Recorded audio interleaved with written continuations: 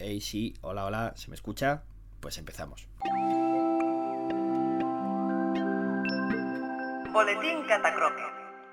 No me gustaría dejar pasar sin comentar una noticia que salió hace solo unos días, la publicación de un estudio científico que soluciona un viejo misterio y explicaría por qué las temidas y venenosas serpientes marinas oliva, que habitan en Australia, atacan con tanta frecuencia a los buceadores. Los autores de este estudio han analizado los detalles de más de un centenar de estos encuentros y han descubierto un patrón.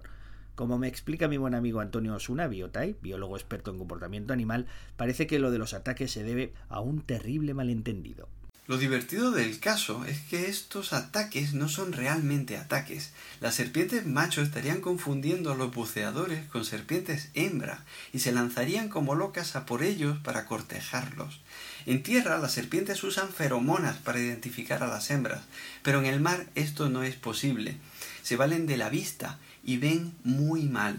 Y a veces la reacción del buceador aterrorizado contribuye a la confusión. La serpiente ve al humano huir y lo identifica como una hembra, reaccionando al cortejo, porque es así como reaccionan las hembras. Así que lo persigue aún con más entusiasmo. Estas serpientes pueden ser muy insistentes, persiguen al buzo durante largos minutos.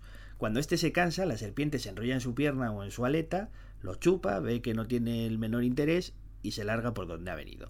Los casos de mordeduras se producen cuando el buceador trata de defenderse y ataca a la serpiente, así que si te topas con una de ellas, lo mejor es dejarla hacer, que se lleve un desengaño amoroso y que se marche por donde ha venido. Al margen de la anécdota, este caso es especialmente interesante por lo que implica respecto a cómo vemos los seres vivos la realidad. Biotai escribió hace unos años un maravilloso libro en el que explicaba precisamente este tipo de confusiones en términos evolutivos. Se llamaba El error del pavo inglés. Era por un pavo real de Inglaterra que se hizo famoso por tratar de cortejar un surtidor de gasolina. Aparentemente el surtidor emitía un sonido que al pavo le resultaba atractivo y el pobre iba todos los días a aquella gasolinera a desplegar su cola.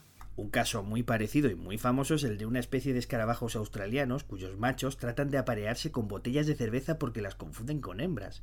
Lo que plantean Biota y otros expertos es que en realidad la evolución no favorece los sistemas de percepción más precisos, sino los más beneficiosos para la reproducción y la supervivencia. En otras palabras, no es tan importante ver o escuchar bien, sino encontrar eficientemente lo que buscas, aunque en los casos extremos, si se fuerza el sistema, se pueden producir situaciones embarazosas como que una serpiente se quiera ciscar tu pierna o un escarabajo se enamore de una botella. Boletín Catacroker, un micropodcast sobre las cosas que usted no sabía que no necesitaba saber. Boletín Catacroker.